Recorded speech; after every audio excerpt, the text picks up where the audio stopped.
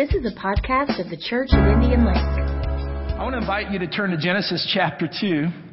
And this morning I'm going to give you quite a bit of scripture because just to set expectations, this is more of a teaching sermon, and there's a chance for you to take notes on the back of your bulletin. We don't have the traditional outline that I have, but you can jot down some of these scriptures and some of the things that I say. We're preparing for a week of prayer. We want to create at the beginning of the year a chance for spiritual momentum to carry not only you personally, but us as a church through the year. See, there's different seasons, and Thanksgiving and Christmas, it's very good and appropriate to celebrate, to eat special foods, to have special gatherings, to have parties. And those things are part of the discipline we do. It's a discipline of celebration. And we have to have times of celebration. And that's the way God has made us and He's called us. He's designed us to party and to celebrate under His Lordship.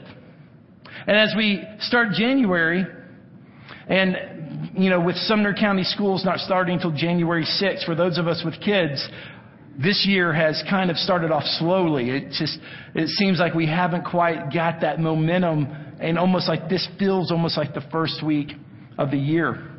And we want to provide some opportunities for you to create spiritual momentum in your life.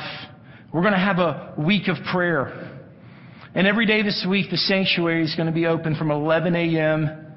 to 9 p.m.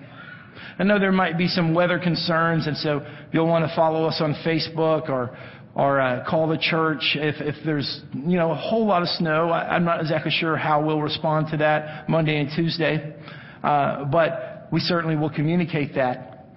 But assuming it's safe for us to be here from 11 a.m. to 9 p.m. any day this week, you can come here to the church and just have some time to reflect. Bring your Bible. Bring your prayer requests, and have some time to pray. And yeah, you can pray at home.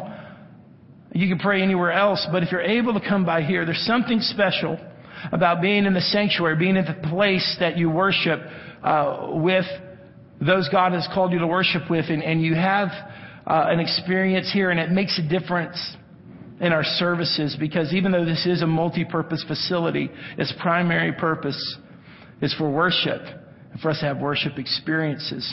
Wednesday night during our midweek service, we'll have live praise and worship, and we'll have a focus on prayer. And so I hope you do come Wednesday at 6:30. We'll have youth service as usual and all our children's ministry that we typically do. And then this Friday, for the next 3 Fridays, we're going to have at 7 p.m. a time just to come and have praise and worship together, and worship and intercession. So that'll be the next 3 Fridays at 7 p.m. And you can come and worship together and pray together. And all of these things help us focus. All these things help us to take evaluation of our spiritual life and to get our attention on Jesus. Another thing that I discussed last week and on Wednesday night too is starting tomorrow from January 10th to January 30th. That's 21 days. If you do basic math, it appears to be 20, but if you count it out by your hands, it's 21. Y'all want to do that together real quick? No, that's not necessary. For 21 days, we're participating in a fast. And that fast is going to be different for all of you because you have an individual decision. What I'm doing and inviting our leaders to do is something called a Daniel fast. And I'll talk more about that through this teaching today, but some of you might want to pick a certain day of the week to fast, or some of you might want to eliminate a certain type of food. Without just being too redundant, I don't want to repeat everything I said last week, but fasting is the elimination of food of some sort to help you focus on God. Obviously, this time of year when we're all thinking a little bit about our physical appearance, our physical health, that can bring physical benefit. But the purpose of it is to bring spiritual benefit. And there's a very biblical example. There's a biblical directive that invites us to fast. And it's an opportunity for you to do that. Now, food is a very personal thing. And all of us as individuals respond to food differently. And if we had time, and we won't even attempt to do this, all of us have had a different relationship with food, and the way your body is, you process food differently. Some of you have different types of physical limitations, or your body metabolizes food differently, and we're almost like our own biological project, each person. Some of us have had different family traditions, and because of that, we're used to certain types of food. And I found that people get really, when you begin to talk about food, it's a very personal thing to people. And I want to be aware of that. And that's why when we have this fast, this is not a one fast fits all kind of fast. You know, the important thing is not the fast. The important thing is your relationship with God and what you're doing to get closer to Him. Maybe you want to eliminate sodas, just as one example, or eliminate sweets. Whatever the case is, food's really personal.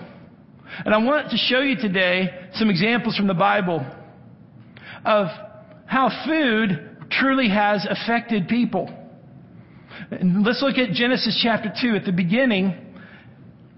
At the beginning, verse 8 and 9, this is a story that's probably familiar to almost everybody here, but there's something powerful about reading it again. Genesis chapter 2, starting with verse 8, says, "Now the Lord God had planted a garden in the east in Eden, and there He put the man He had formed. And the Lord God made all kinds of trees growing out of the ground, trees that were pleasing to the eye and good for food." So you can see there at the beginning, food was even existed before the fall of man. And in the middle of that garden were the tree of life and the tree of the knowledge of good and evil. Now let's go to verse 6. "And the Lord God commanded the man, 'You are free to eat from any tree in the garden.'" And going on, and He says, except for the tree of the knowledge of good and evil. Now let's go to Genesis chapter 3, verse 6.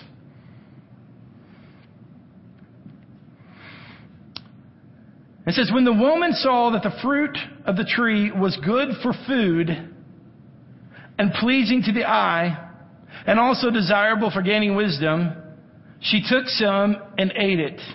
And she also gave some to her husband who was with her, and he ate it." That was how sin entered the world, because there was one tree. There was one tree that God said, you can't eat from that one tree. But through the appetite, through the desire for food, that was the mechanism that sin entered the earth. I want you to turn to Ezekiel chapter 16. I want to show you scripture there. So, you know, you've heard it said, there's an old colloquialism that the key to a man is through his stomach. And so for those who are pursuing a man, those ladies who are pursuing a man, if they want to really get to his heart, the theory is, and it has been tested, then you please the man through getting a good meal. Well, that is kind of an old-fashioned statement that certainly has some practical truth. But I think that one of the things we need to realize is that our stomach represents our appetites. So it's not just the food, but it's also our sexual appetites. It's our appetite for power. It's something within our flesh that wants more and more and more. And those are the things that Jesus is calling us to submit to Him. Now, an argument that you'll often hear about the church, and people will say things like this. They'll say, well, you know, in the church, you know, people will speak against drugs, or they'll speak against nicotine, or they'll speak against different items like that. But there is an acceptability of gluttony. And I think that is a valid but incomplete argument. What makes it incomplete is this. What makes it valid is the truth is that, yeah, I do think that as Christians, what makes that valid is that we need some more discipline in the area of eating. And often that much of what we do revolves around that. And so we need to be aware of that. But the incompleteness of that analogy is this, is that you can spend the rest of your life and you can abstain from nicotine and you're going to be okay. You can completely abstain from pornography and you're going to be okay. But you can't completely abstain from food. So you're going to have food in some sort. So to compare those things directly to one another is a little bit of an incomplete argument. But I do think that we need to be aware of all of our appetites. And they need to be submitted to the Lordship. And so the most basic appetite we have is that desire to eat. And when we choose to eliminate something in our life so that we can open ourselves to prayer, when we choose to do that for a certain season and a certain time, then it opens a complete dimension for us in the spiritual realm. Now, this scripture in Ezekiel is referring to the story of Sodom and Gomorrah, which this was two cities, ancient cities that were so full of corruption and that were so sexually deviant that God destroyed these cities. He saved Lot and his family, but he destroyed the cities. And when God was speaking to the prophet Ezekiel, and he was referring to the city in Ezekiel chapter 16, verse 49 and 50, he said this, "Now, this was the sin of your sister Sodom. She and her daughters were arrogant." Now look at this word. "Overfed and unconcerned. They did not help the poor and needy." So we see there that connection. There's a lack of control of our appetites. There's a lack of control of our food intake. And there's also that connection with sexual immorality, because the issue here is lordship. The issue is our appetites. It's our ability to exercise the fruit of the Spirit of self-control. And to say that I am not owned by my body. Through the power of the Holy Spirit, my body is a temple of the Holy Spirit, and the Holy Spirit's in control. He is controlling my thoughts. He's controlling my attitudes. He's controlling my behavior. And because of that, when I fast, I'm giving Him control of that again. And I'm saying, God, you are in control. I am not going to be bound anymore to this negative attitude. I'm not going to be bound anymore to this sexual addiction. I'm not going to be bound anymore to this unhelpful language. I'm not going to be bound anymore by this. And Lord, in order for you to do that work in me, I'm asking for a period of time. Help me not to be bound to refined sugar. You know, the truth is, you're going to have refined sugar again. I mean, that would be, I want us to be realistic about this. But there's a time where you say, God, I'm going to eliminate something in my life. Maybe it's 2 meals. Maybe it's 2 or 3 days. I'm going to eliminate something in my life because I want you to control all of my life. I want you to control all of who I am. Now, Jacob and Esau were twins. And Esau was supposed to get the birthright from his father. But one day, Esau was out hunting. And he came back from the hunt, and he was so hungry, and Jacob was a great cook. And Jacob had stew prepared for him. And he said, I am dying of hunger, Jacob. My appetite, I have got to have a meal. I need a meal right now. Have you noticed that that's what sin is in our life? We need something now. I need that money now. So I'm going to embezzle from my company. I need that person now. And so we commit adultery. I need my opinion to be heard now. So we spout off something that we haven't submitted to the Holy Spirit. So it was with Jacob. He said, I need that meal now. The immediacy of our appetites causes us to sin. And so what he did is he verbally gave his birthright, which was from God, to his younger brother for a single meal. The power of a meal. The power of an appetite. The power of food. It's not the food, it's us. It's our appetites. And read with me in Hebrews chapter 12, verse 16. And it encourages us, see that no one is sexually immoral or is godless like Esau, who for a single meal sold his inheritance rights. As the oldest son, he sold it to Jacob. For a single meal, he gave everything. So, obviously, like I said, fasting is very personal. There's not a cookie cutter fast. All of you, I want you to make an individual decision. It wasn't long ago that I decided to fast for a week. And on day 4 of that fast, God spoke to me very, very specifically in a breakthrough. It fundamentally changed who I was. And later on that night, I broke the fast. Now, I wanted to go the whole week, but there was food. I grabbed it, I ate, and then I just broke the fast. My goal was a week. Only went 4 days, but God changed me in those 4 days. See, you understand that it wasn't like God said, you don't have the willpower. You were 3 days short. It wasn't about that. It wasn't about the length. It was about the heart. You see, in day 4 of that fast, God accomplished what He did. And on that was a very personal thing to me. And I'm sharing it to you because fasting is very personal. You're different than me. I'm different than you. It's not cookie cutter. But together as a body, we're going to have a corporate fast. And I want to talk to you just a couple of minutes about a corporate fast. And the Jewish people used to always have 1 day a year that was a corporate fast. It was called the Day of Atonement. And in Leviticus 23:27 talks about this. It says the 10th day of the 7th month is the Day of Atonement. Hold a sacred assembly and deny yourselves and present an offering made to the Lord by fire. That day is still observed, and it's a day that those in the Jewish faith observe. They all fast that one particular day. Now, sometimes the leaders call for a fast.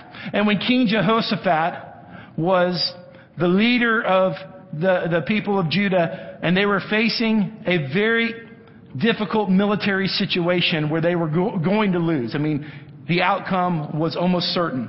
In 2 Corinthians chapter 20, verse 3 and 4, he said this. He encountered a situation where he was overwhelmed. Alarmed, Jehoshaphat resolved to inquire of the Lord, and he proclaimed a fast for all of Judah. So there, as the leader, as the king of the people, what I'm talking to you about now is the reason why we fast together. Our fasting is individual, but we fast together. And it said the people of Judah came together to seek help from the Lord. Indeed, they came from every town in Judah to seek Him. And later on, you can read, God brought an amazing victory by using the power of praise and worship. It started with a fast. You see, what happens is this, is when we fast as individuals and as a church, it's what happens after the fast that's amazing. Great things happen during the fast, but when the fast is over, something new happens. That's when the victory begins to happen and a breakthrough happens. Now, one of the key scriptures for New Testament Christians, it was quoted several times in the New Testament about the dispensation that we're in right now, where the Holy Spirit is not limited to one area, but He's upon all people, is Joel 2:28. And it says this in Joel 2:28. It says, and afterwards I will pour out my Spirit on all people. Your sons and daughters will prophesy. Your old men will dream dreams. Your young men will see visions. Let me just, if you've ever either heard that scripture or read that scripture, could you just quickly raise your hand just so I know how familiar that is? So a lot of us is familiar with us. About half of us in the room is familiar. That is a key scripture in the Bible. It's a key scripture in our faith heritage that we're realizing that God is going to pour His Spirit out on all people, not just Jewish people, Jewish and Gentile, not just men, but men and women, not just the religious elite, but all people. God's going to pour His Spirit out. Now, notice it says afterwards. Now, what happened before that scripture took place? Look at Joel 2, verse 12. Joel 2, verse 12 says this, even now declares the Lord, return to me with all your heart. There's a repentance there. with fasting and weeping and mourning. Look at verse 15 with me of that same chapter. Blow the trumpet in Zion, declare a holy fast, call a sacred assembly. Meaning, when he said blow the trumpet in Zion, get all God's people together, declare a holy fast, call a sacred assembly. And then go back to Joel 2:28. And afterwards, I will pour out my Spirit on all people. Your sons and daughters will prophesy. Your old men will dream dreams. Your young men will see visions. I want you to begin to understand what's going to happen when us as individuals who have individual needs, and we have individual fast, but we corporately say from January 10th to January 30th, we are going to create spiritual momentum in our personal life and in our church. Do you understand? I want you to anticipate what God can do in this church body. Because we're saying we're a group of people that we're not just doing church as usual. We're a group of people that we're being called together, and we're doing something together because we know there's a spiritual dynamic that can happen. I believe there's going to be an anticipation of what God can do. The Holy Spirit can create something in our body this month that's going to carry throughout the year. Now, why are we having worship time? So I'd say, well, why are we having worship times on Friday? What's the big deal about the Friday worship and intercession? Because there's a connection when you fast. It creates opportunities for more worship. Luke chapter 2, let's look together there. In Luke chapter 2, verse 36, when Jesus was being dedicated, it says, there was also a prophet, Anna, the daughter of Phanuel of the tribe of Asher. She was very old. She had lived with her husband 7 years after her marriage, and then was a widow after she was 84. She never left the temple, but worshiped night and day, fasting and praying. Again, worship, prayer, and fasting are connected. Why are we having Wednesday night a time of worship, Friday night a time of worship? Because if you choose to participate, and none of you are obligated for this, at whatever level you choose to participate in a fast, it's going to be real important that worship's going to anchor the purpose for that. Yeah, for some of us, the physical benefits will be exciting. We're going to feel more energized. Our clothes might start fitting better. Our weight might drop. But if we're not careful, the vanity of that, the enemy will want to take us and begin to let us focus on the vanity of what feels beneficial that weight loss does. For others of you, there might be a few of you who have to even watch your weight. Your weight shouldn't drop right now, but all those things are secondary. What anchors us is worship. What anchors us is worship, getting in the presence of God. So I want to encourage you to use tools that you have, worship CDs. A lot of the Christian music now that you listen to on the radio is very worship-centered. I think that's a wonderful thing. Worship's an important part. This Wednesday, our worship night is going to be important. This Friday, our worship night is going to be important because Anna gave us an example of someone who connected her fasting and prayer with worship. Acts 13:2. I want us to look at one more scripture. It says, this is Acts 13. The early church got together to pick leaders. And it says, while they were worshiping the Lord and fasting. Look at that. Look at that connection there. They were worshiping and fasting. The Holy Spirit said, set apart for Barnabas and Saul for the work to which I have called them. We don't know as we corporately fast, what the Lord might have for us and what He might speak to us and how He might want us to move in a direction, and we're sensitive to that. Very quickly, before we move to close today, what is a Daniel fast? A Daniel fast is something that if you look in your Bible for Daniel fast, where is it in the Bible? That term is never in the Bible. It's something that's implied. I must be honest with you. This is something that's come from human wisdom or thought. So it's something that is inferred. And there's 2 times that Daniel changed his food intake. And I want us to briefly look at that. The first one is in Daniel chapter 1. It says, but Daniel resolved, this is starting in verse 8, not to defile himself with the royal food and wine, And he asked the chief official for permission not to defile himself this way. Now God has caused the official to show favor and compassion to Daniel, but the official told Daniel, I'm afraid of my lord, the king, who's assigned you food and drink. Why should he see you looking worse than the other young men your age? And the king would then have my head because of you. 11, Daniel then said to the guard, whom the chief official had appointed over Daniel and his friends, verse 12, please test your servant for 10 days. Give us nothing but vegetables to eat and water to drink, and then compare our appearance with that of the young men who eat the royal food, and treat your servants in accordance with what you see. So he agreed to this and tested them for 10 days. And 15, at the end of the 10 days, they looked healthier and better nourished than any of the young men who ate the royal food. Obviously, God has multi-purposes in His divine wisdom, and so I think fasting does help us is beneficial to us. And so in that one, they abstained from wine, from alcohol, they abstained from meat, and for 10 days had only vegetables and water. Now, let's go to Daniel chapter 10. And starting with verse 1, it said, in the third year of Cyrus, king of Persia, a revelation was given to Daniel, and its message was true, and it concerned a great war. Daniel was very disturbed, and the understanding of the message came to him in a vision. Verse 2, and at that time I, Daniel, mourned for 3 weeks. So that's 21 days, 3 weeks. I ate no choice foods, no meat or wine touched my lips, and I used no lotions at all until the 3 weeks were over. So again, this is what's known as the Daniel fast is something that's inferred, and it's not necessarily something that the Bible says all of you need to have a Daniel fast. It's more of a guideline, just a guideline to help focus us. So I want to be real clear at that, to let you know this is not a scriptural directive.